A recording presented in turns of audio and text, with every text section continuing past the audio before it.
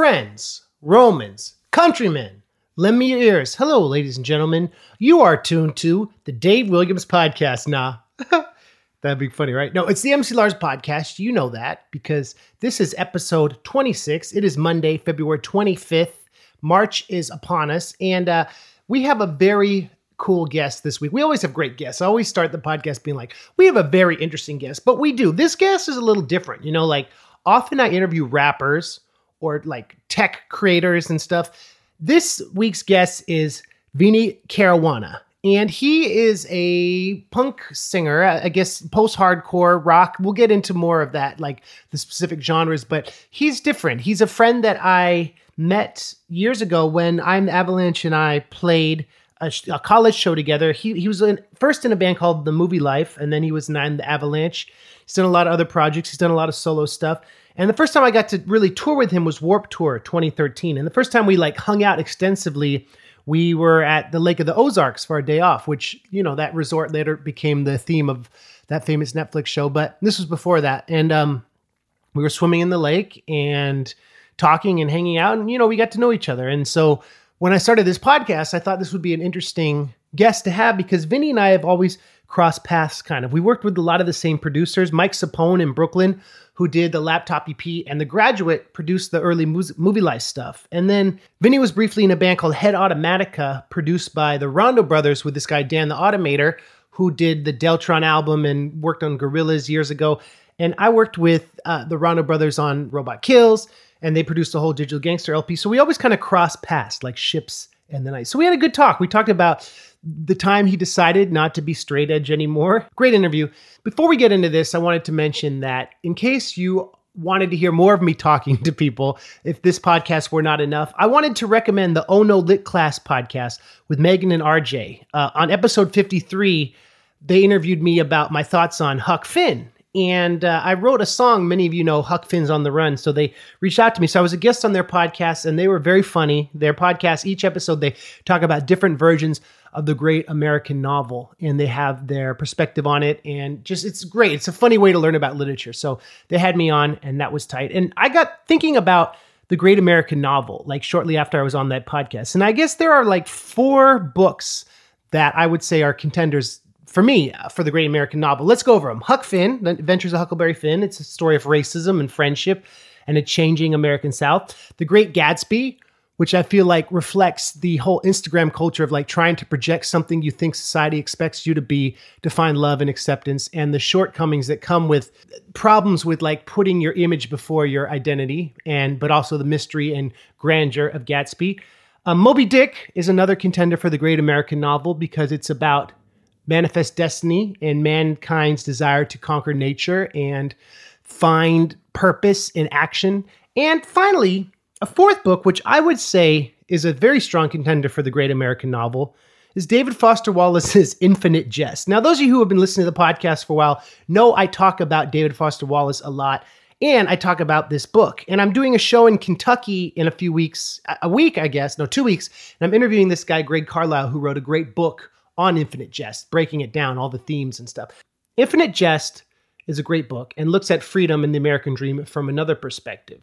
It's a story of this cartridge that was created by this kind of scientist, inventor, artist guy. This cartridge, which is like a DVD that if you watch, you can't stop watching and it kills you. I think this book is really relevant now because David Foster Wallace predicted a lot of things. Like he predicted FaceTime, he predicted DVDs, he predicted a lot of things that hadn't come about when Infinite Jest was written. And this past week, my wife and I took a trip to Marfa, Texas, which is a beautiful town in West Texas that this dude, Donald Judd, kind of made popular when he moved there and started doing these big installation minimalist pieces. And he created this whole amazing museum. If you're ever out in that part of West Texas, you should check it out.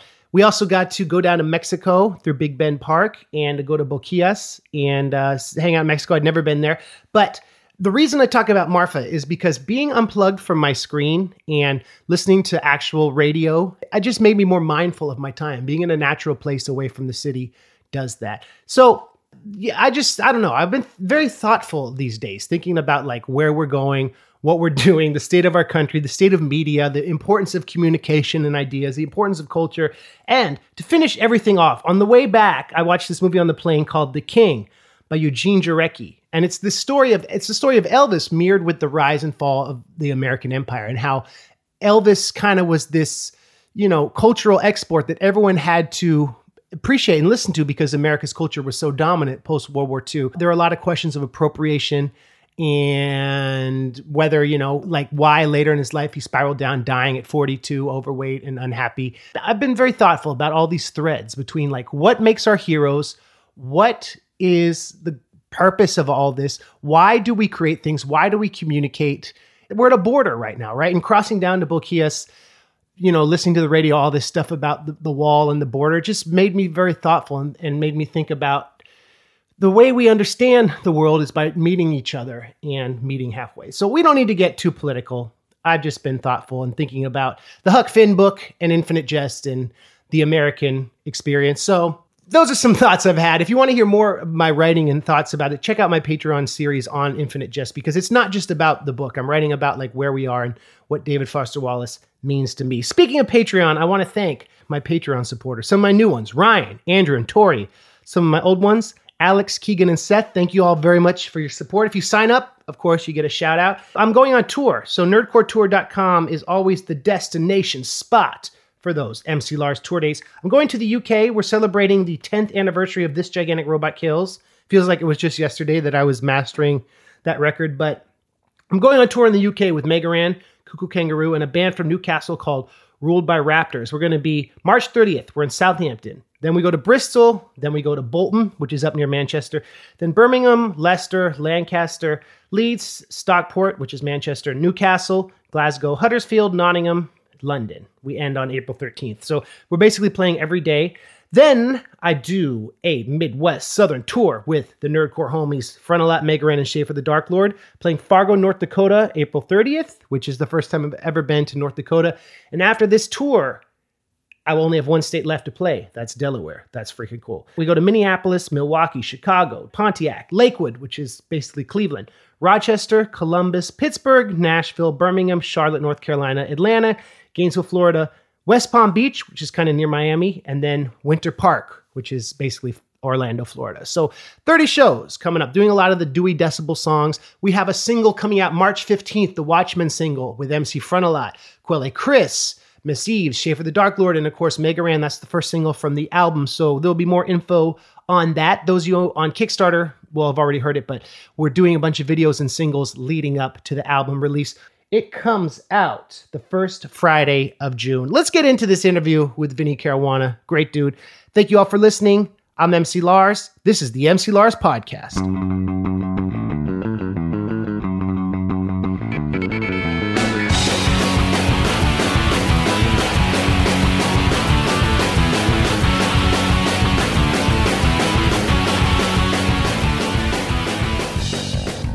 Ladies and gentlemen, it's the MC Lars Podcast. I'm here with Vinnie Caruana. Did I say that right? You did. Yes. Yeah. And we are here in Brooklyn, and Vinnie, he survived the rain and the lightning to come do this interview. For that, I am grateful. I have wet pants for the listener. I have wet pants. I'm barefoot. This is the first time I've ever been to Lars's apartment. I feel like you look right at home, or is that just because you're soaked? It's because I have nothing on my feet. So I've made myself at home, yeah. And this is also a first. Vinnie is using the camping chair I had by the couch to conduct the interview, and he looks a lot more comfortable than all of my previous guests. So I think you've started a new tradition I'll offer people. It's definitely better than sitting on the edge of this couch. Vinnie, I wanted to talk about a memory. This is a Warped Tour memory that sticks with me, and I wonder if you remember it. Okay, Warped Tour 2013, we were with William Beckett and the crew, and we were at the Lake of the Ozarks. It was a day off, and we all bravely swam off the dock across the lake and back. Do you remember this? I do. That was basically the most we've ever hung out. It was like that one day we forged a friendship and then barely saw each other for 5 years. And then I ran into you on, I was Warped Tour a few years ago. It was like a day off, and I was randomly in Brooklyn, but I was living here. Yes. And I ran into you in Greenpoint. Yes. Going back to that Lake of the Ozarks day, that was a that was a wild summer. I mean, we were all those guys that we were chilling with that day, like swimming in Lake of the Ozarks, which is a pretty sick place. I mean, I had heard about it. It's interesting, and now they have the show about it, which I watched the first season of. That day was awesome. I just remember getting super stoned and going swimming with you and William, and we were with a bunch of other people. Do you remember who else was there with us? Because there was like 12 people on our bus. I don't know who was hanging. I think John, my drummer, was with us. Yes, he was. And maybe like one of Mac Lethal's, like maybe Patrick, his hype man or something. Yeah. And it was a ragtag bunch. It was like the random bunch who were like, yo, let's go swimming. That's the way I felt that whole summer. I was on Warped Tour alone for like a month.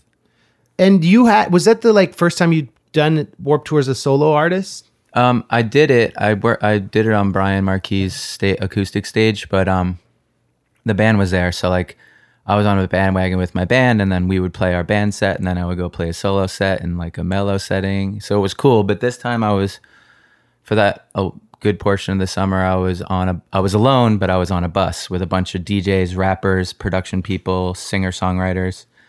And we had like an epic summer together. It was a totally full bus of people that had never met each other. It was totally like the real world. And that's when Warped, like those years towards the end, Kevin had some very eclectic acts. Mm-hmm. It kind of distilled to like to its origin at the end, but like those 3 years I did it was very much like DJs and acoustic and rappers, and like usually I'd be on a bus with just other rappers or other DJs, never with singer-songwriters. So what was your traveling situation on that tour? We were on a bus. We were supposed to be with Mad Child.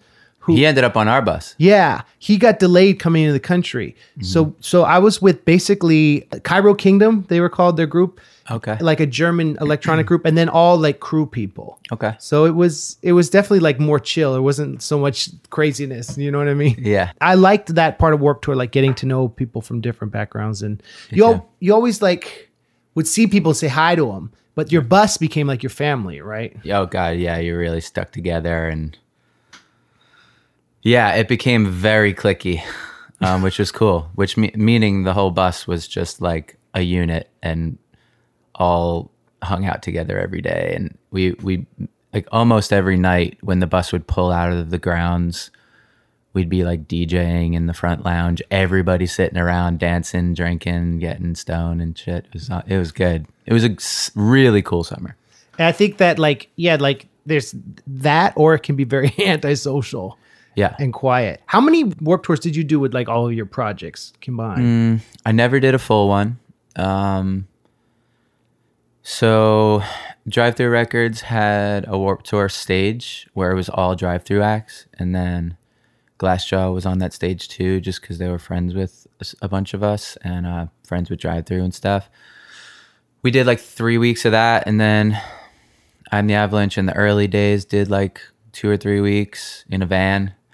Wow. Which that was a little rough. We had fun, of course, but that was difficult. Because you got to drive overnight and you're not really getting real sleep, and so I don't know. We were young, so we were able to handle that. But and then Avalanche did another maybe a month, and then I did solo that same tour, and then I must have done a month with Brian on that acoustic stage alone. So is that four? Yeah. Just parts of 4. Yeah. So not like crazy amounts where I know everybody that works for Warped Tour, and you know what I mean? When like the people that go every other summer for the entire thing probably know everybody, all the crew people, like by name, first name. Yeah. I just knew whoever we were hanging with, and I don't know. Made some new friends for sure though. Another thing you and I have in common is we've both worked with the amazingly talented Mike Sapone. Yes. Tell us about the Red Demo and how you met Mike and everything with the Movielife, if I'm getting that correctly. It's totally, yeah. So Mike Sapone, I believe that Movielife is the gap between Mike Sapone and the Long Island bands that he ended up working with.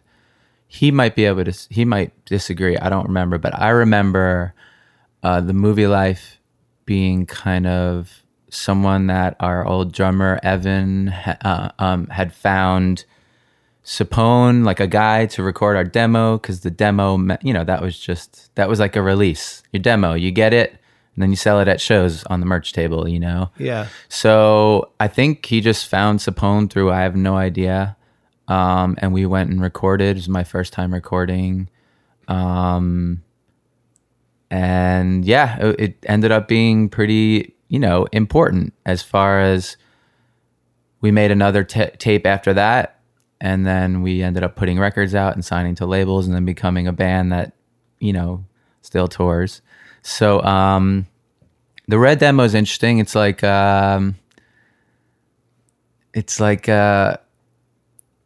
it's red. The outside is red, and it has a barcode on it. The barcode was part of the artwork. That barcode was not like registered to any sort of product or anything like that. And there's a funny story with that. We ended up playing at this super PC, super indie record store with Botch and Jesuit, and on our first tour, I think. And they almost didn't let us play because like our demo looked like it was like corporate or something, and it had a barcode on it something. That's like a really vague memory that just popped up that I forgot about. But yeah, Mike Sapone was like definitely like my first real recording experience at his house. What year do you think? That was in, we started being a band in 97. We may or may not have done the demo in late 97 or early 2000. So early 98. Wow. So 20 years ago. Yeah. So we started in September of 97. So yeah, I don't think maybe we recorded like a few months later. So yeah, maybe late 97. I met Mike because my first manager, Tom Gates, worked with Brand New. Yeah. And he found, I was on tour in the UK, like a label out there had put out a CD I did in my dorm. But Mike, he played it for Mike, and Mike was like, this kid is cool. I want to work with him. And like, similar thing. I'd never been in the studio. This was 2003. So 5 years after you met him. Right. And I remember him talking about you guys. And like, I was asking him about the scene because, I'm from California and stuff. But I started to realize after working with him, people like Mike are so rare. Yeah, he's a really rare dude. To have him as like a first production experience is like such a because the results, tell me if you agree with this, the results I found were so good, and it was so fun, and he was so quick and a great collaborator. Yeah. It's been a really long time since we collaborated. It's hard for me to even remember that session that much, but you caught Mike. You caught Mike like right before he released the big Brand New record, right? Yeah. So he had been honing his craft for another 5 or 6 years. So we had him in his very early days, and I think you had him when he had started to perfect his rock and roll sound, And he did a Public Enemy remix. That's what I remember that being on the wall, right? Yeah. And I was like, what release is this? Oh yeah, it was all remixes, right? Yeah, he submitted a remix for their compilation album. And it was a big deal that it got picked up, and he was really proud of it. And I am a really big Public Enemy fan. You guys had taken a break for a minute, or? Yeah, like Movielife's kind of like a it's not like hey, we've been a band since 97. We broke up in 2003, right when you were kind of getting started with your recording career. And then we stayed broken up until like 2014 or something. Oh, wow. We played like 1 or 2 reunion shows in those 10 years or whatever. And then we got back together and started playing shows again. Yeah, maybe 3 years ago. And you guys had just missed playing with each other, or? Shit, it's like, it's anyone listening who's been in a band or even in a relationship, like some days you even if it wasn't a good idea, or if you didn't get along, or if it just didn't work, the chemistry, personality wise, even if that you kind of like somehow forget about all that because you're just romantic about an era of your life and a really important era of your life. And so no, it was more of that where it's always on the back of your mind. And then one guy, it starts to bubble up. One guy's like, hey, we should like play shows, you know? Like, yeah, you know, we should. And then the next thing you know, we're like in Belgium and yeah. So like that's what's going on with us. You know, the way it's been going with Movielife lately is it's Brandon, Riley, and myself are the only like guys from, you know, we're the songwriting and core band force, and we have some friends that play with us, and it's really fun. It's really, really fun. That's cool. And you have, I mean, also so many new people have discovered you. I bet that's dope, right? They missed you. We just did a support tour for the first time since like 2002, where we supported Newfound Glory, and Bayside was also on the tour, and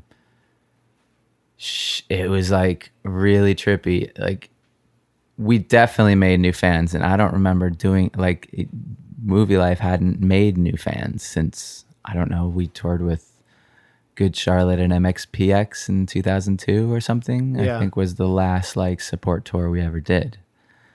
So it was amazing to like for people to dig the new stuff and figure out that I kind of gave them like a 1 minute little spiel of like, you know, for the people that don't know who we are, this is our short little story. Like, you know, I don't know how many years, 17 years before, we were touring with Newfound Glory when a lot of them maybe weren't, you know, into the scene or anything. So like, yeah, I mean, we had our diehard, like old school fans, people that were like, didn't know we were back together, that remember us from the drive-through days because of the association with Newfound Glory. And then, yeah, a bunch of new people. So we just did like a 6-week tour. Huge theaters, I bet, or arenas, it was maybe? Big. It wasn't arenas, but it was like, I would say anywhere from like 800 to New Jersey was like 4,000 or something. Oh my God. So I'd say maybe 2,000 would be like your normal, which is a lot of, I mean, it's a lot of people. Something that I learned in all my trips coming to New York was that Long Island has always been the ground zero for this post-hardcore mashup with melodic music. And I'm sure you've spoken about this at length in mad interviews, but like, why do you think more than any other part of the country, so many big bands with that kind of attitude and that melody came from that place in such a short period? I assume we're talking about Taking Back Sunday, Brand New, Movielife, Glassjaw, Crime in Stereo, like that. We were all going to shows. You're given like any given Long Island hardcore show, and that's a very broad term. Long Island hardcore was just the scene, right? But not all the bands were hardcore, but they all played together. There was some tough guy stuff and like some like you said, more melodic punk or hardcore kind of stuff. Yeah. Post-hardcore, everything. Yeah. And it was mainly because of where we were all at. So we all grew up on Long Island, going with like a total scene already happening. The scene that was going on when we were growing up before we all started bands was like, it's like a scene that everyone around the world that loves what we all did, they don't even acknowledge it, they didn't even know that it existed. And now Spotify records are starting to pop up. Yeah. And of records that we were all influenced by and bands that we would go and see every weekend. So being on Long Island, having an already like just flourishing scene of amazing local bands like Silent Majority, Mind Over Matter, Neglect, stuff like Vision of Disorder, like really sick, amazing bands, crazy shows, tons of kids. Yeah. Like every weekend there'd be 100 more people on Long Island into hardcore or punk, you know what I mean? It was just exploding. And we had New York City. So that was obviously happening in New York City. Those bands would come to Long Island. The Long Island bands would play with the city bands. And now our influences are now all this melodic stuff from Long Island, all this way ahead of its time post-hardcore stuff. You know, Walter's in the city doing Quicksand, and we're all like, ooh, Quicksand is where it's at. Oh, and then like when bands started coming to New York, like when we started going to see them in the city, or when they started coming to play Long Island more, then that started influencing a lot too. I mean, those bands started getting influenced by, like, I remember Avail coming, Fugazi coming to like our local club, you know, Refused, and Texas Is the Reason, I remember, made a huge splash on Long Island. Everybody was like, Texas Is the Reason. Everybody was just talking about Texas Is the Reason and Promise Ring and stuff like that. How about Rites of Spring, or is that kind of older? The older dudes would always like be like, you guys need to listen to this. Yeah. Because we were maybe listening to Minor Threat because that's like your entry level hardcore. Like you gotta like Minor Threat. And then maybe some of us skipped over Rites of Spring and some of the other DC stuff because we were just, I don't know, we were like probably getting into Lifetime and stuff like that, you know? And you didn't have Spotify, which is the living history. It's all on there now. We didn't have anything like this. People bought records. Yeah. I was having a conversation about it the other day with a friend of mine. He goes, do you know how many records Movielife sold? I'm like, no. He's like, do you remember like what the first week was of like your big record? I'm like, no. He's like, I do. You want to know? And when he told me the number, I was like, are you fucking kidding me right now? Are we rock star? Like, and I remember like we would play a show, that Good Charlotte, MXPX, Newfound Glory arena tour. That's the last support tour we did before this last one. I mean, we would sell like 200 records at a show. Yeah, right. So it's like there's like a good chance if you threw a dart into a crowd, some people got into you in the early hardcore days, but a lot of people got into you on tours like that, where like, you know, I mean, how often is it that you sell that many records at the merch table? You know what I mean? So things are different now. People like to buy vinyl, which is cool, which is helpful for both of us, I'm sure. But it's like, yeah, I mean, everybody was buying music, and the sharing of music was like barely happening. Like Napster had just kind of started when, I guess maybe towards the end of Movielife, I remember like my parents getting a computer and me going on Napster and like just downloading a lot of viruses to my parents' computer. That was like the jump off point where everyone started to discover music, but you didn't really know the story about it. Like if someone sent you an MP3, you might know the band, but you wouldn't know much about them versus going to see a show with your friends and like talking to the band and like all the cultural history and stuff. Like it kind of became this desiccated, removed entity, which is good and bad, I guess. You are going into it blind and becoming a pure fan, regardless of like what they look like or what they're trying to represent aesthetically. But yeah, it's good to know like what record that song is on and what that album artwork is. And I mean, yeah, you talk about shows. I actually posted something on my Instagram this morning, which is just this flyer that Revelation Records tagged me in from the year 2000. And then I started looking at a bunch of other old flyers. And on the flyer, it would list the bands. Mm-hmm. And underneath each band, it would say, so-and-so Records from Long Island, New York. And at least you have this little head start of like, okay, so this is what's going on. These guys, we would always, on Long Island, we would always like, oh, wow, that band. Like if it was a band that we knew, we would definitely check them out. If it was a band that we didn't know, and it was like from California, be like, well, we should watch these guys. We got to like show these guys that Long Island's like, you know, a place that everyone should come, you know? So that was always a thing. Like Long Island was Long Island was always the favorite spot of touring bands because they always knew they were going to get a great show and a crazy response. And that's how we started getting more shows because people would just go to New York City. They didn't know that they were supposed to go to Long Island, but Long Island became something people would always stop in. Hardcore bands especially knew what was up and that Long Island would take care of them. Were you ever into Adam and His Package?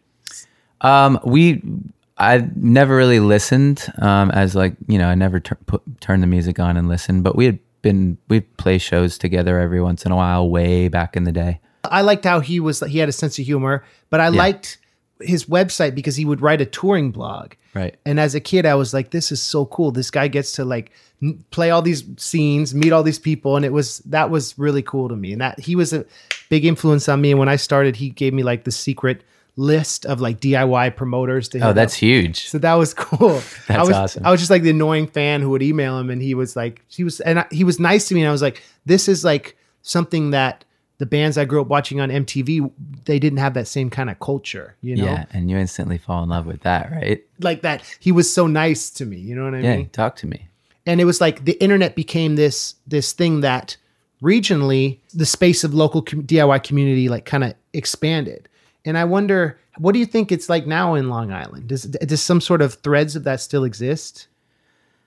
Long Island is still going. I mean, there's a bunch of bands coming up on Long Island. The scene is never like, I guess it's been a while since, I would say, generally speaking, hardcore is coming up on Long Island, or I should say it never stopped. It's been a long time since a big melodic, band of this broad genre like started headlining massive places. But as far as hardcore goes, I mean, some of the world's most popular hardcore bands are from Long Island. I mean, Incendiary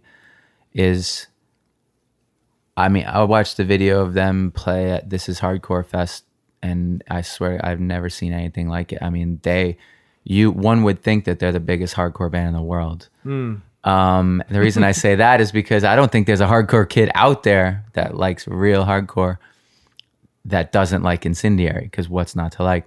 Backtrack is another band that everyone across the world, like you can talk to kids in Korea and they'll be like, yeah, Backtrack. When I was over, we were in Japan and Korea, and ended up, there was a good amount of hardcore kids coming to our shows in Japan, which is really interesting. It was the first time Movielife had ever gone over, and I was noticing that I think we had a lot of fans from like early Revelation days. It was a really weird mix of fans. It was brand new fans that only know the new record because a great label in Japan called Ice Girls put it out, and they got into the new record. And then there was a bunch of people where we're like, all right, let's add more Revelation Records ones, because there's a lot of hardcore nerdy people in Japan, just like there are all around the world, that are like, oh, they were on Revelation, I'm going to check it out. You know what I mean? It's one of those. That's kind of like a cool throwback thing where like the label, seeing your band's name on a flyer, right? The label name. The label would mean so much. Signing to Revelation got us a little bit of this hardcore cred where we were never a hardcore band. But we toured with hardcore bands and did hardcore shows and would go over better some nights and worse other nights. But like, those are the channels that we always went through, because that's what we knew. We were just hardcore kids. We weren't like, where's the melodic punk promoter? We were like, hardcore scene, this is all we know, Were you part of Head Automatica? I was. That's another connection that we share, the Rondo Brothers. Yeah, right. I just emailed Jim before you came in. Cool. Well, the Rondo Brothers are part of that story. When Movielife broke up, Daryl had already recorded the first Head Automatica record, and he's like, "What are you gonna do?" And I'm like, I'm gonna work." Tim from Vision of Disorder had a construction company. It was pretty depressing. Like, I think we played our last show on a Saturday, and then on Monday I had my first day at like a construction site in like Clinton Hill, and Daryl's like, what's your plan? He's like, I told him I was writing music, which was becoming I Am the Avalanche. So I was just writing songs. And he's like, what do you think about playing at Head Automatica? Because they didn't really put together a band completely. And so I wanted to get back. I didn't want to do what I was doing, and Head Automatica it was really cool. It brought me out of like the dumps. So basically, he had the record done. They had to mix it, and then they ended up going back and recording more music for it and stuff. I don't think "Beating Heart Baby" is just their huge song. I don't even think that was on the record, and then they went and recorded it later. If my memory serves me correctly. Anyway, being in Head Automatica was really fun for me because I love San Francisco, and Brandon from Rondo Brothers and Jim from Rondo Brothers and Dan the Automator were half of the group. Yeah. So I played 2 shows. The other half of the group was me, Larry, who's the drummer of Glassjaw, Josh, who's the bass player of American Nightmare, and Daryl.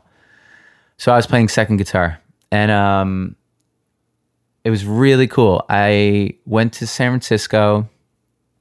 We stayed in Brandon's house.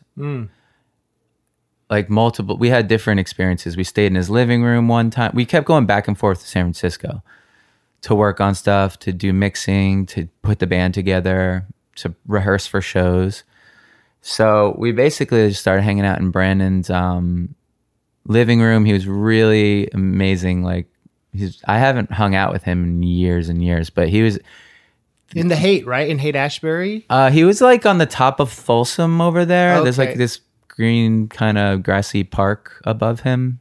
Just remember him being at the top of a hill near Folsom off of, I don't remember. And it was a really transformative time for me. So we were out there having fun. The second time we flew out there to do whatever project we needed to complete, on the way out, me and Daryl flying out. I've told this story once before on a podcast because it was like a question of when I stopped being straight edge. So I stopped being straight edge in Brandon's living room. I was straight edge from age 12 to 23 or something. On the plane, I go, Daryl, me and Daryl both got straight edge tattoos together when we were 18. I was like, I'm not straight edge anymore. And part of that actually had to do with Mike Patton, and this was also in San Francisco. Dan had done Lovage with Mike Patton. Right. And Mike Patton and Rozelle were doing shows together. Did you ever see that? I remember seeing it on like YouTube, where Razel's beatboxing and he's doing like crazy. He's just making all types of like singing and making voices, like making noise, and it's trippy. But we went and saw them at the Great American Music Hall while we were staying out there with Brandon. Yeah. And Mike Patton was backstage, and we went backstage.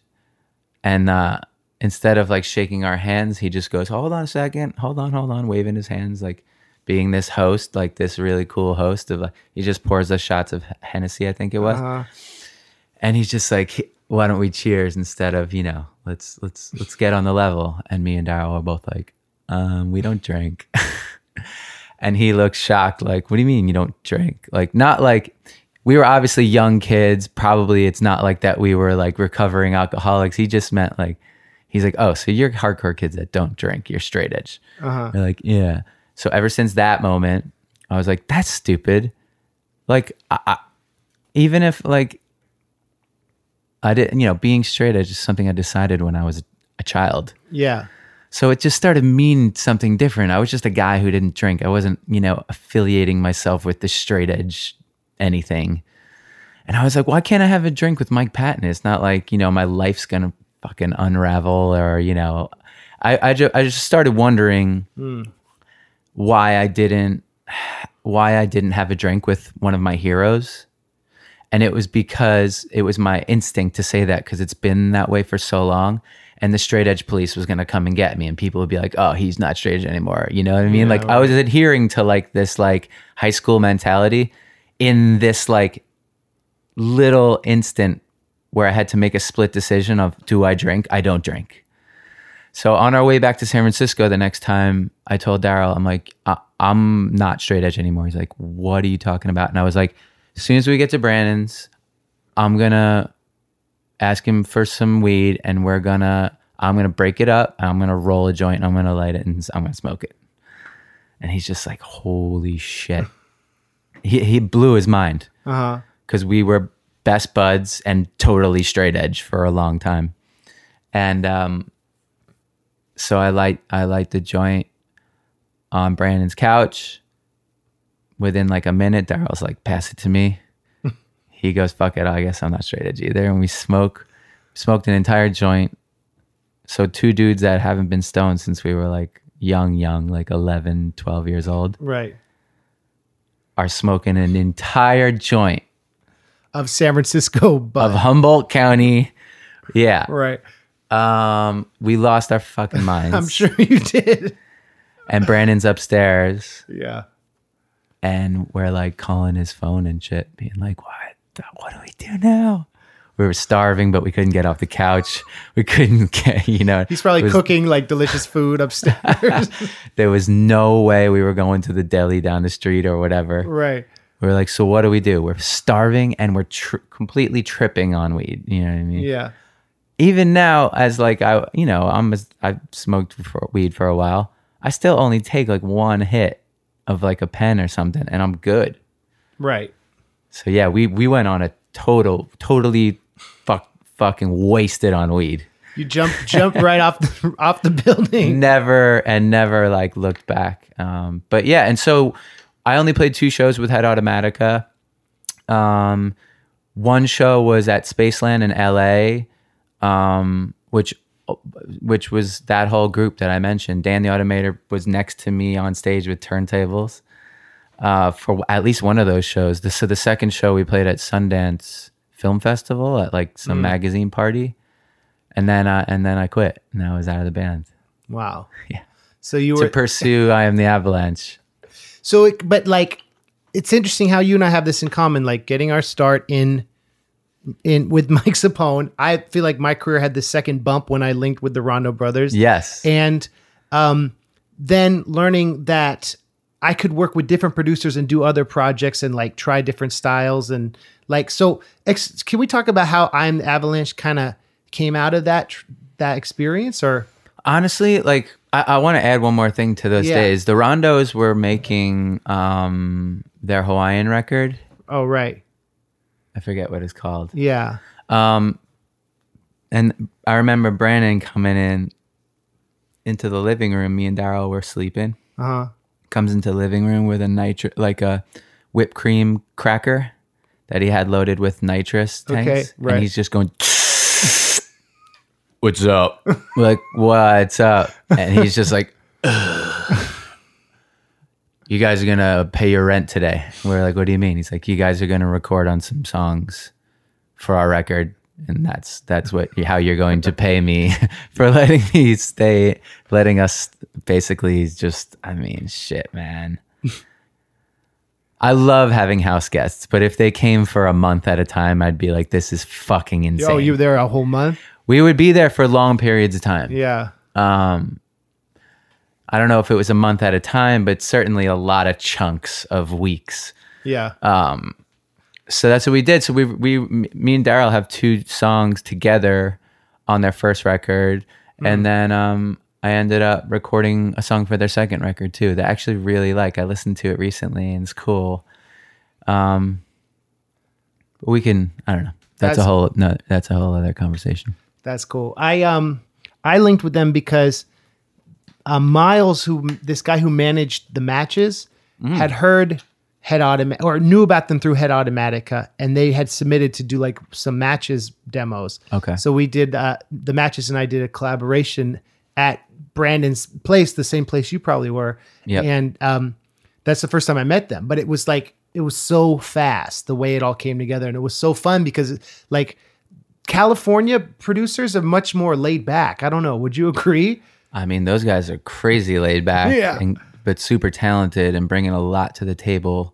That room, I think we're talking about the same room. Yeah. There's just instruments everywhere. From around the world. Exactly. So we were watching them make that Hawaiian record. I wish I could tell you what the hell it's called. So I'm the Avalanche. Basically, I wrote a bunch of songs on Long Island and wanted to fuck around. And Daryl had to fly to San Francisco. He had to fly back to New York a few times while we were there. So the band was just there. So I grabbed 2 really sick, basically a really sick rhythm section, which was Josh from American Nightmare and Larry Gorman from Glassjaw. And The first time I ever heard what became I Am the Avalanche songs was me teaching it to them so that I could hear it, you know? And so when we weren't doing Head Automatica, if Daryl was going home to do whatever, we would be basically just like jamming on I Am the Avalanche tunes. And like, so the first time I ever heard the songs kind of like they were in my head was jamming at Brandon's place when we were kind of off the clock. So, and you knew that this is stuff that like wouldn't be Head Automatica songs because it was something definitely else. Not. And they had a record already recorded. This was totally Daryl's baby, you know. So yeah, this was I knew I wanted to go and start another band. I knew I had a lot to say. There was a lot going on in my life that you know, I needed to not be just a guitar player in Daryl's band. I needed to like see another thing through. And so I did. I Am the Avalanche. What label put that out? So first stuff. I was still on Drive-Thru Okay. from my previous contract, and they still had an option, which they exercised. So the first Avalanche record came out on Drive-Thru in like its dying days. Like it was like its last gasp. There wasn't a whole lot happened after that. Not a whole lot of records got released after that. And then we didn't release a record for 6 years. Wow. Yeah.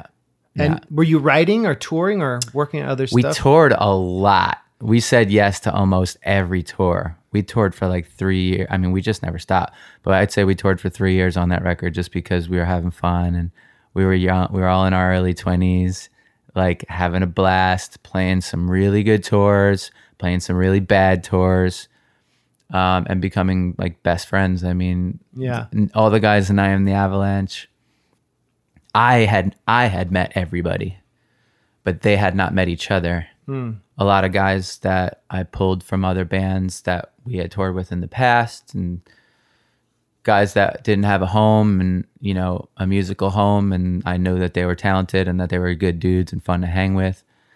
So yeah, they all met at like our first practice, and then like literally we're all like all of us are like brothers. It's really cool. It's a very special band dynamic we have in I Am the Avalanche. It's pretty unique. The only thing that's regretful is that we can't play as much as we'd like to because everyone just has like other jobs and careers and stuff.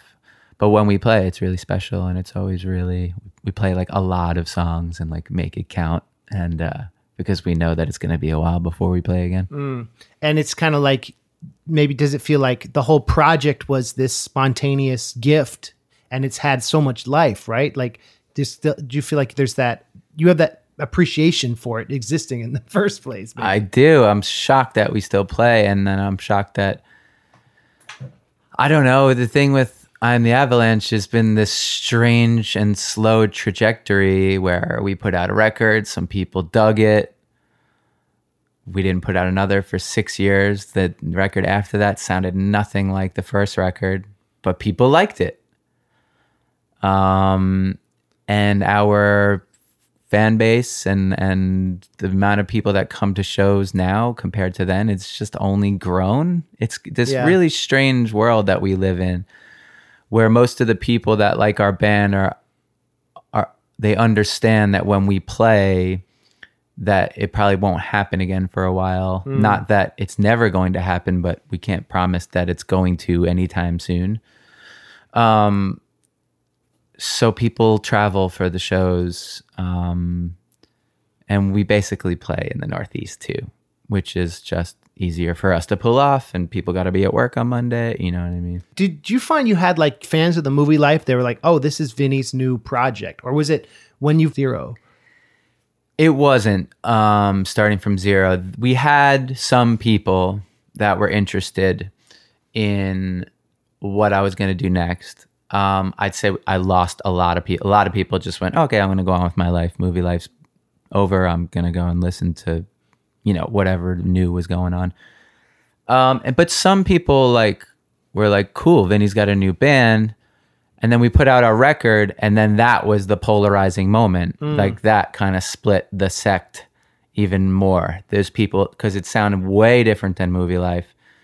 So certain people were like, nah, this isn't my thing. And certain people were growing at the exact same rate that I was growing as a songwriter. And their musical taste was growing, and they were like, fuck yeah. So, and most of those people are still come to shows. I mean, a lot of the people that come to see us are over 30 for sure, you know? And that's the cool thing, that being able to experiment, start a new band, you've been able to like grow. It wasn't like a label telling you, an A&R being like, you have to do high school breakup songs exclusively, or yeah. Oh man, this band. There was a moment that I was taking meetings like with major labels for I Am the Avalanche because, actually, you know Tony Isabella? Yeah. Another Ron. There's a lot of these connections. Yeah. Tony was like, I have a friend that might like your thing. Like, we should go and meet him. And then there was a moment where I was like, am I signing to a major label? Like, what's going on here? And then Drive Thru, of course, was just like, no, we want to put it out. So then that was the end of that. But yeah, I mean, shit. If I would have signed to a major, who knows, like, exactly, man. They may have, like, that record may have never come out. Like, they could have just shelved it and be like, oh, we're releasing the new Green Day. Like, I don't know. You know what I mean? Yeah. Like, or maybe I'd be some sort of, I don't know. I don't know. I don't think there's any hit songs on the first Avalanche record. It's all pretty stony, and I do love it. But I always say I regret the tempos of the songs on the new on the first I'm the Avalanche record. Do you feel like they're too fast or too slow? They're too slow. And it's pretty vibey as a listener, but like we play it way faster live, and all of our fans know that too. Like they overlook that. They're used to hearing it because they see us so many times, but listening to the record feels like it's in slow motion. Kind of like the Misfits, right? Yeah. Maybe that fast or no? No, like, I mean, shit, it's a vast difference, the speed that we play live. And we still feel like the songs flow and there's a good pocket to it, and that's all that matters. But we didn't know who we were. We didn't play enough shows to know how fast the songs were. We kind of got in the studio pretty quick. But yeah, still proud of it. We played a college show together in like 2008 or 7. Yes, we did. And was it with Plain White Tees? Yeah, at Rutgers in Camden. And that's where I first met you, but I'd known about you through Mike. But that's where I think we played first, you guys were second, and then Plain White Tees. Yes. And did you do like a lot of like random college shows during that time, or was that like an anomaly? We did a lot of random college shows. We would always be interested in, like, you know, colleges. I guess they still do now, but I don't really play a lot of colleges these days because our fan base is not college kids. Colleges pay a bunch of money. So what we would do is they pay bands, like small to mid-level bands, way more than they get paid, as we both know. I'm just talking to the listener. Right. So when you're wondering why that band is playing that random college in that town over from you, and like, what the hell are you guys doing here? It's because the band is taking advantage of an arts budget that a college has set aside to pay entertainers to entertain their students. And a lot of times younger hardcore bands and punk bands and people that don't have thousands of fans would take that money and like pay for gas for an entire tour. Sure. Yeah. Or like, you know, buy a trailer or the things that you need. So yeah, we ended up playing in Rutgers with you. I remember getting your book and a record. Book? Yeah. Oh, yeah. And it was like a cool shirt too. And Plain White Tees, yeah, they had their hit single, and they were headline. That was a weird show. College shows are weird. And I remember during Hey There Delilah, there was a mosh pit. Isn't there no drums in that song? The guy was just sitting. The drummer was doing like accents on the yeah. And so people started getting rowdy, and it was like that was like a very MySpacey moment. Oh God, yeah, that was an awkward time. We discussed that as I Am the Avalanche. Like, we decided to be a band in a really weird time. I mean, ending like everyone's putting on makeup and playing like this like pseudo rock metal and sampling beats stuff. Yeah. And where the hell did I Am the Avalanche belong in all of that? Nowhere. I would say that that first Avalanche record would have been better served like getting released 10 years later, which is a lot of those bad tours. Like we would say yes to tours because there'd be people to play in front of, but like we were like this melodic post-punky, I don't know what the hell we were, but we were playing with like, I don't know who was around back then. Did you ever play with scary kids, scaring kids, shit like Broken that? Side? That was after. Yeah, I think that was after. Yeah. Well, it's just very interesting because like sometimes being ahead of your time can serve you well later. You know what I'm saying? Like now it just seems like you guys have this reputation, and you as this artist, like bands want to sound like that era now. It's a golden era. Yeah, and I will say the Avalanche records have stood the test of time and are still records that people get down with, which is, you know, that we just know that because people come to shows and they sing along and we know what songs they like. And I mean, if we can get our act together, we'd like to do album shows, like play the first and second albums, but that would be so tough for us to pull off. We'd really have to rehearse a lot. And like 2 of our members don't live in New York anymore, don't live in the city anymore. And like, so anyway, we made good records, that I feel like, we didn't conform to that genre. Could you imagine like what those would sound like if we were trying to be something? I think a lot of people were trying to be My Chemical Romance. Like everyone started wearing makeup and like not everybody was good at putting on makeup. So like certain guys look like fucking ridiculous. The same way that people like looked like when you look back at the hair metal scene, like how certain bands looked really cool with their makeup and they had like the right look, and certain bands looked really bizarre. Like certain members just don't look right with makeup, and you know, like that whole Sgt. Pepper's like outfit style, like the suits or like army suits. The Peaced Out song about the Hillsborough disaster. I was doing some research, and like that has always been an interesting like moment that people in America aren't so aware of. Right. Can we talk about that song? Do you mind? Yeah, I don't mind. Yeah. So I'm a supporter of Liverpool Football Club. And I go into England and watch them play, and I buy all the jerseys, and I, you know, watch them. They're kicking off in like 45 minutes. Okay. For a huge game this afternoon, which is why I told you my time constraint. I'm like, I kind of need to be done by a certain time. Anyhow, so there was a crazy, you know, this was long before I was a Liverpool supporter, but a story that was intriguing and depressing and sad, and that, you know, nonetheless. So long story short, a lot of Liverpool supporters went to Hillsborough, which is a stadium in Sheffield, I think, and they didn't come home. A lot of people died at the game. A lot of people were crushed to death in the stands. So obviously that's just a tip of the iceberg of what happened. And it's crazy. A lot of people that grew up in Liverpool have way better, you know, they could tell you the real story of how it all went down. I'm just a kid from New York who went back and researched things about his football club that, you know, he may not have known. So for anybody that wants to watch, you have to brace yourself because it is extremely fucked up and depressing documentary, but at the same time, you know, probably a must see. 30 for 30 did a documentary on it. I think it's just called Hillsborough.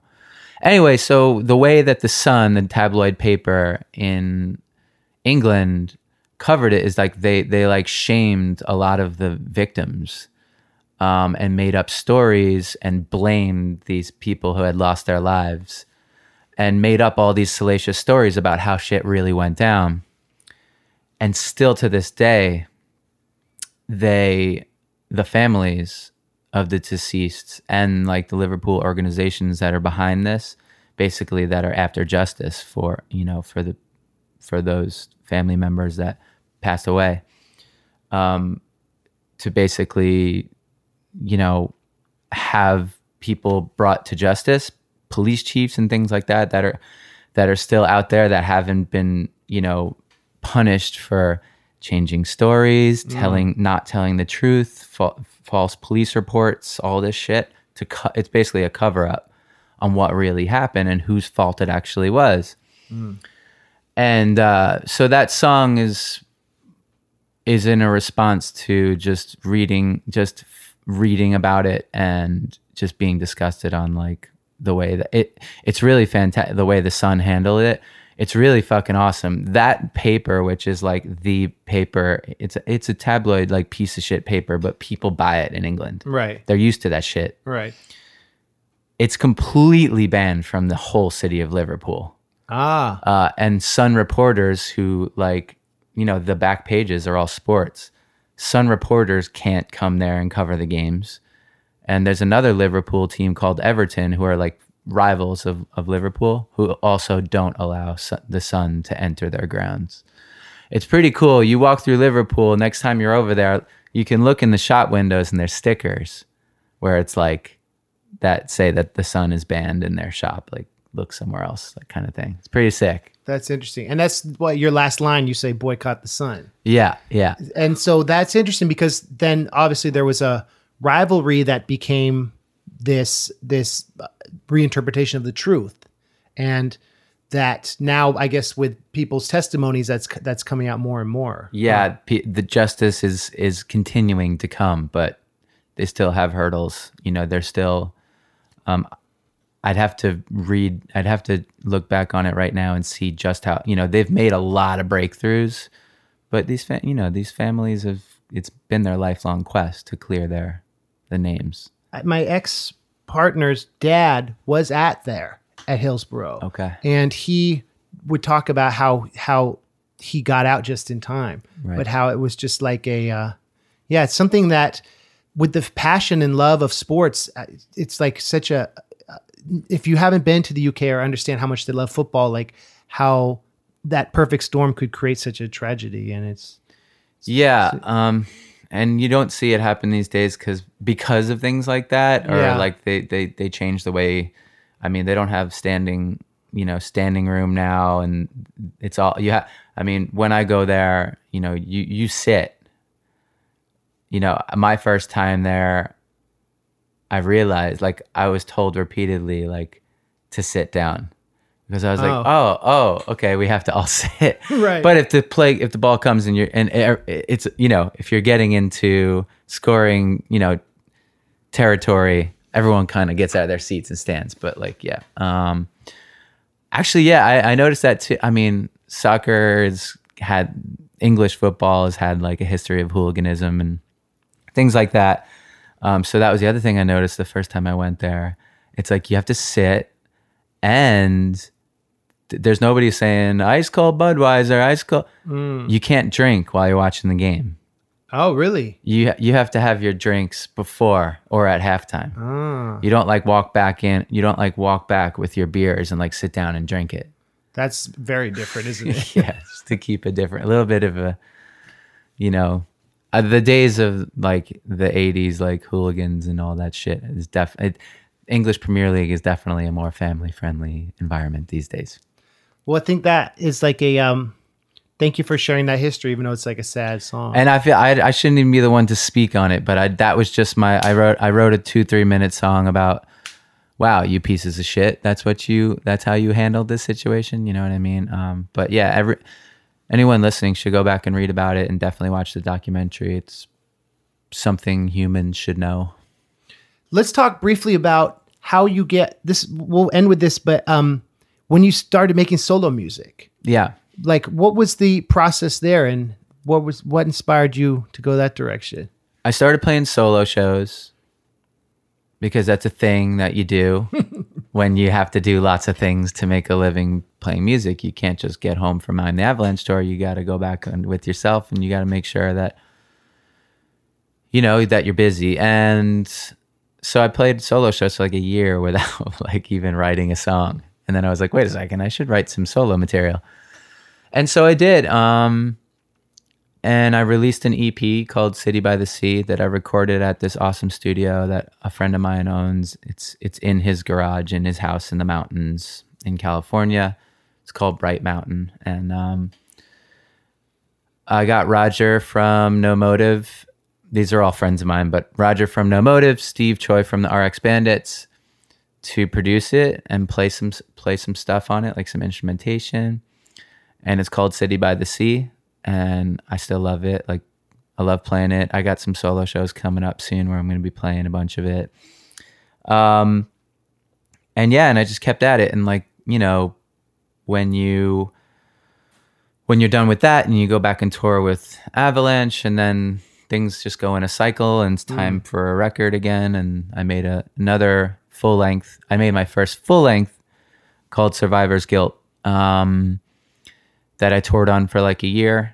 That I'm really fond of. I feel quite a connection to the solo stuff. It's all very personal. And I'm writing a new one right now. I'm recording in January. Cool. A full length. Yeah. The song Survivor's Guilt really resonates with me because for me personally, and please tell me if this interpretation is wrong, it's that feeling when, for me, if you've left a relationship or a situation where you're happy, but you miss, you know you left maybe some destruction or pain in the past. But there's that, I love you, I hope you're okay, but I'm like, this had to happen. I don't know. Right. I love that song. Thank you. I think there's a few angles in that song. It's pretty stream of consciousness. The way I wrote the lyrics happened in like 10 minutes. You know what I mean? You know those ones where you just, and I swear it was just, I was looking, my apartment looks out onto Oak Street. It's nice, this nice little street, and this dog was running down the block because I just play my guitar standing by the window, and this dog was running away from its owner. And dogs don't know any better. They don't know why they're running away. They just know that they're running, and they like doing that, you know? Sure. And so this guy was like obviously freaked out because he was like going to lose his dog. And so that's the first line of that song is, you didn't mean to run away. You weren't using your heart. You weren't using your head. And it's just about this dog that was running away from its owner. And then I tied it into, like you said, a relationship, and also actual loss, you know. It was pretty, that record is like, I don't know what the hell, I don't think it was coincidence. Like, I don't know what it was about that record, but like as soon as I wrote it and recorded it and put it out, I lost a really good friend of mine suddenly. And we were, we're still completely devastated by it. But like, I wrote that record so that I could get through my friend's death that didn't even happen yet. It was really fucked up. Like, when I went on tour and started playing those songs, I'm like, oh my God, how did I know that this was... How did I know that I needed these songs? How did I know that I need to sing these songs to get over something that didn't even happen yet? You know, those songs were gifts that helped you with the tragedy. Yeah, that happened like months later. Wow, man. Yeah, it was pretty tough. Have you written after the fact about those feelings and losing a friend? Like, yeah, I wrote one song on the new Movielife record. That I kind of regret putting on the new Movielife record, because it's like, I think it would have been more suited stripped down and personal, but it's in like this upbeat rock song, and we never play it live because I never want to. And I think that I would be able to, I think I might rework it and put it into a solo, at least a show setting. But there's a song on the new Movielife record called Blood Moon that is about, lyrically, I think anybody could get down and understand what I'm going through and what I'm talking about. But I think in hindsight, I should have saved it for my solo record, the lyrics. Would you ever rework and re-release it as solo or? I don't see why not. Yeah. I don't, Rise Records is cool. They own the Movielife recordings for this last record. I'm sure if I explained to them why I wanted to re-release it, that they'd be cool with it.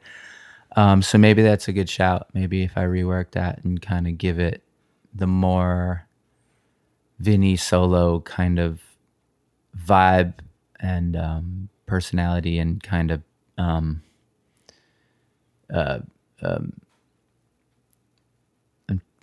words are failing me right now. Sorry. Treatment. Yeah, just give it that right treatment and like that right really intimate kind of feeling, because I'm sure my solo record's going to be depressing. In a good way. I love depressing songs. It helps me. It helps me feel stuff, and it helps me feel okay about, life's sad. Life's fucking brutal, Life can be brutal. Life isn't always brutal, but one of the happier songs I like is Two Runaways. Yeah. That's a great love song, man. That's you I mean, my point is like songwriting is to be able to do both emotions is like is the challenge. And for me, a lot of my stuff is funny and silly and pop culture, but when I can write something real or like about a friend or about love, I feel like tipping the scales is healthy, Definitely. Yeah. And you don't want people to you'll get sick of yourself, your brooding self, and people will too, It's like Morrissey's the only guy that's never written a happy song that everyone, not that he is. I think that there's a lot of, I mean, Pedro the Lion songs are like his sad songs are the ones that really get me, and Jets to Brazil sad songs. But yeah, you need a balance. Two Runaway. I mean, that was like my introduction to love songs, period. Yeah. Well, I wrote one love song on Avalanche United. That's like super love song. And that's called Is This Really Happening? And then there's one more love song. I'm sparing with the love songs, but I like to achieve a good love song. Sometimes a love song could totally not hit the listener and be like, that's dumb. But if you execute it the right way, so I appreciate you saying that, because I think that's a cool song too. And I really like that song. I was playing it today on guitar because whoa, that's weird. I have some solo shows like in a month or so that I woke up early this morning. It's raining. I'm like, all right, I'm just gonna play guitar. So I started like playing all these songs that I might just dust off. If I can play 30 different songs on this tour, because I have the choice, like I should do that. And I should, if someone calls something out that I totally wouldn't have been prepared for. That's kind of my new thing. I'm going to tour a lot next year solo, because I'm going to release a solo record next year. And I want to have all the new songs, all the solo songs, and a lot of Avalanche and Movielife songs to just pull them out and not be the guy that goes, I don't know that. You know what I mean? Yeah. I want to and it's cool. I have time. When I get home from a 6-week tour, I'm chilling at home. So I should use that time to sing more, play more, and just know more of my catalog so that people are happy and know that I'll give them what they want when I come to see them play. Where can fans stay up on future dates? Like what's a good place to direct people? I think the best place is just my personal Instagram account. Cool. Which is just Vinnie Caruana, VINNIE CARUANA, on Instagram. All my stuff. Here's some tour dates. Here's what I'm up to. Here's what I had for breakfast at in a Cracker Barrel in Tennessee or something. You know what I mean? But just kind of keeping people up to date with what I'm up to, and I do lots of different things. There's a lot of projects, so I just like to let them know what I'm doing and when that's, keep everybody involved in my world. It's cool that you have one platform you use. That's that's smart, man. Twitter. I get a lot of soccer news from.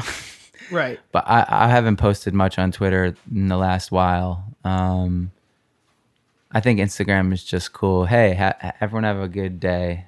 Let's not write hurtful things at each other all day long on Twitter. Instagram, I feel like is more like, hey, This is what I'm up to if you care. If you don't care, you could unfollow me. But this is what I'm up to.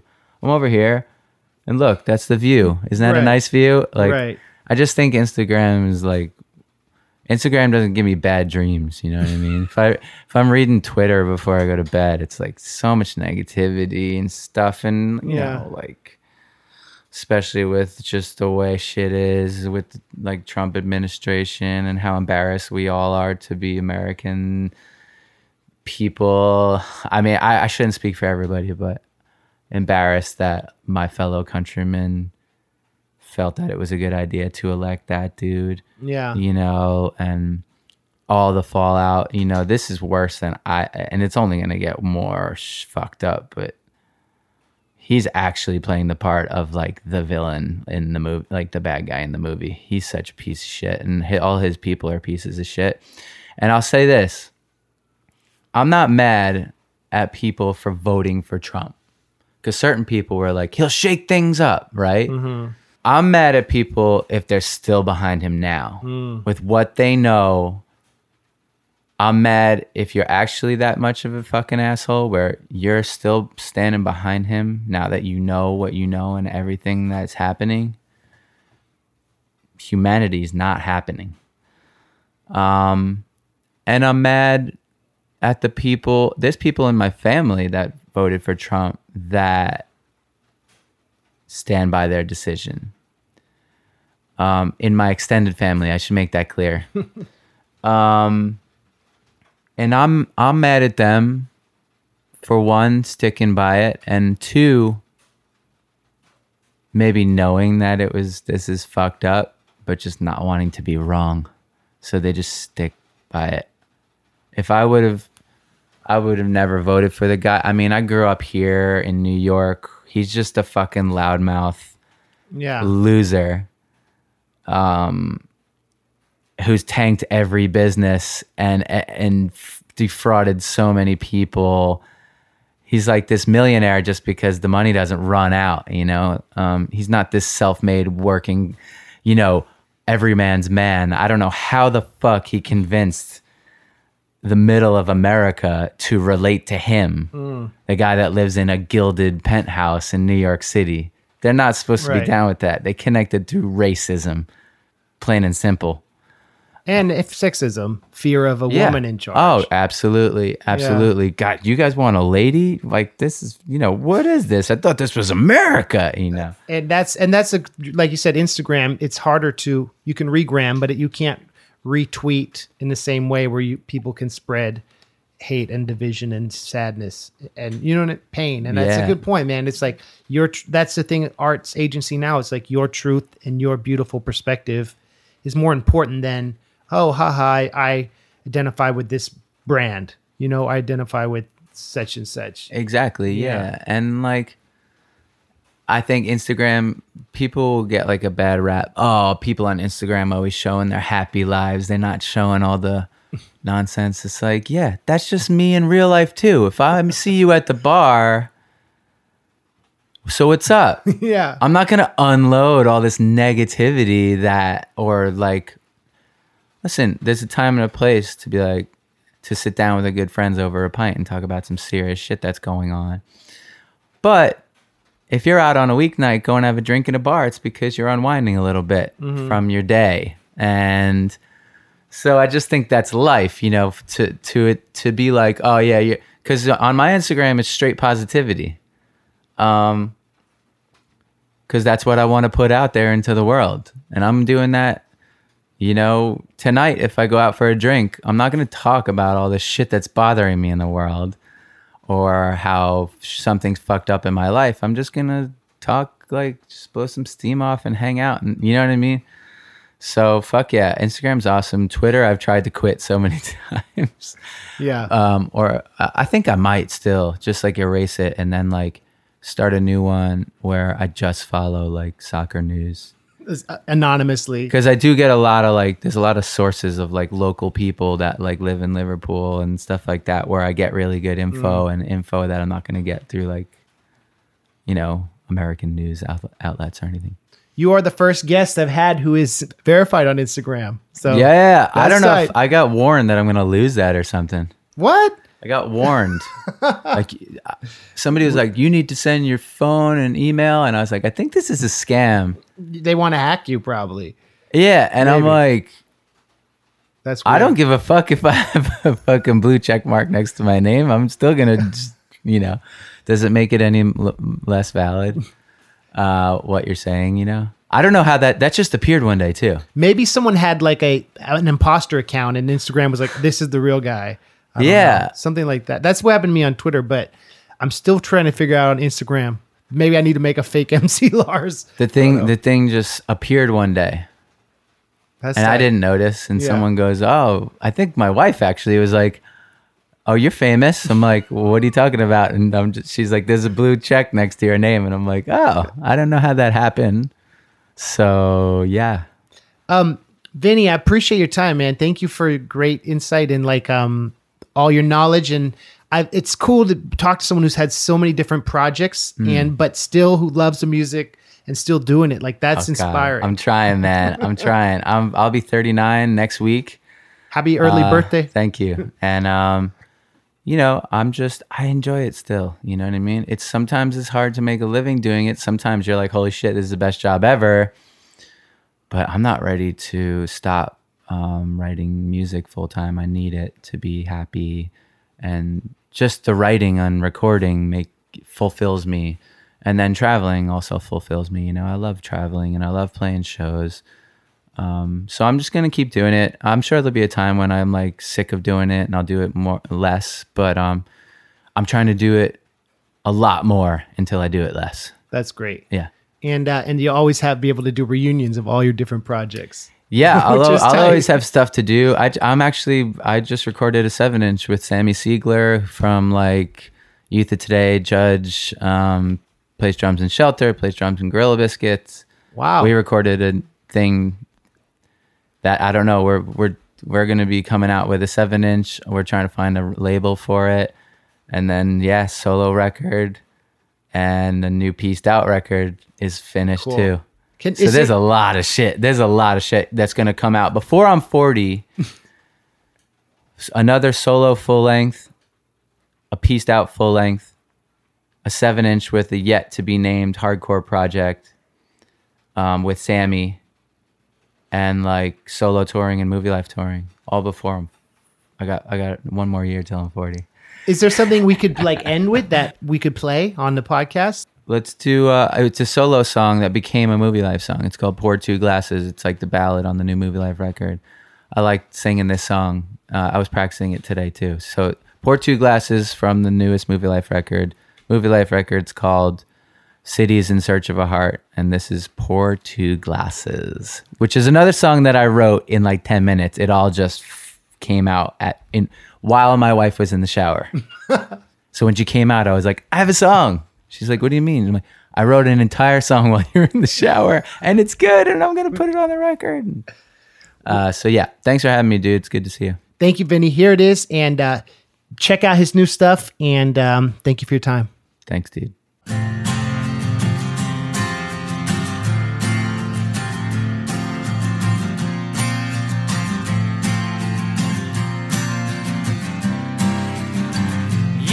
So down yesterday, you were never one for winter, relentlessly great. So pour 2 glasses, leave the light in the driveway on. I need to feel your trembling lips on my neck. I'll never leave you alone again to stare at this dreadful world in its cold dark eyes again. Life can be such a ruse. I'm not coming home for Christmas, I'm coming home for you.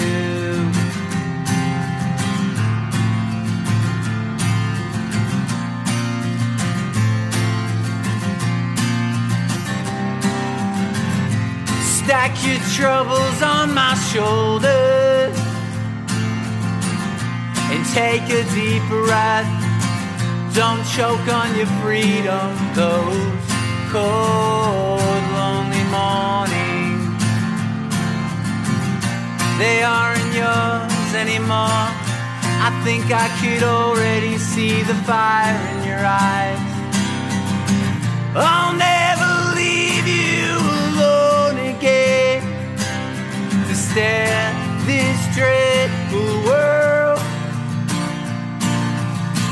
And it's cold, dark eyes again. Life can be such a road. I'm not coming home for Christmas, I'm coming home for you.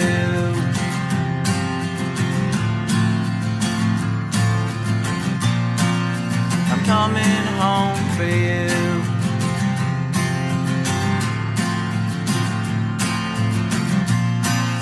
I'm coming home for you.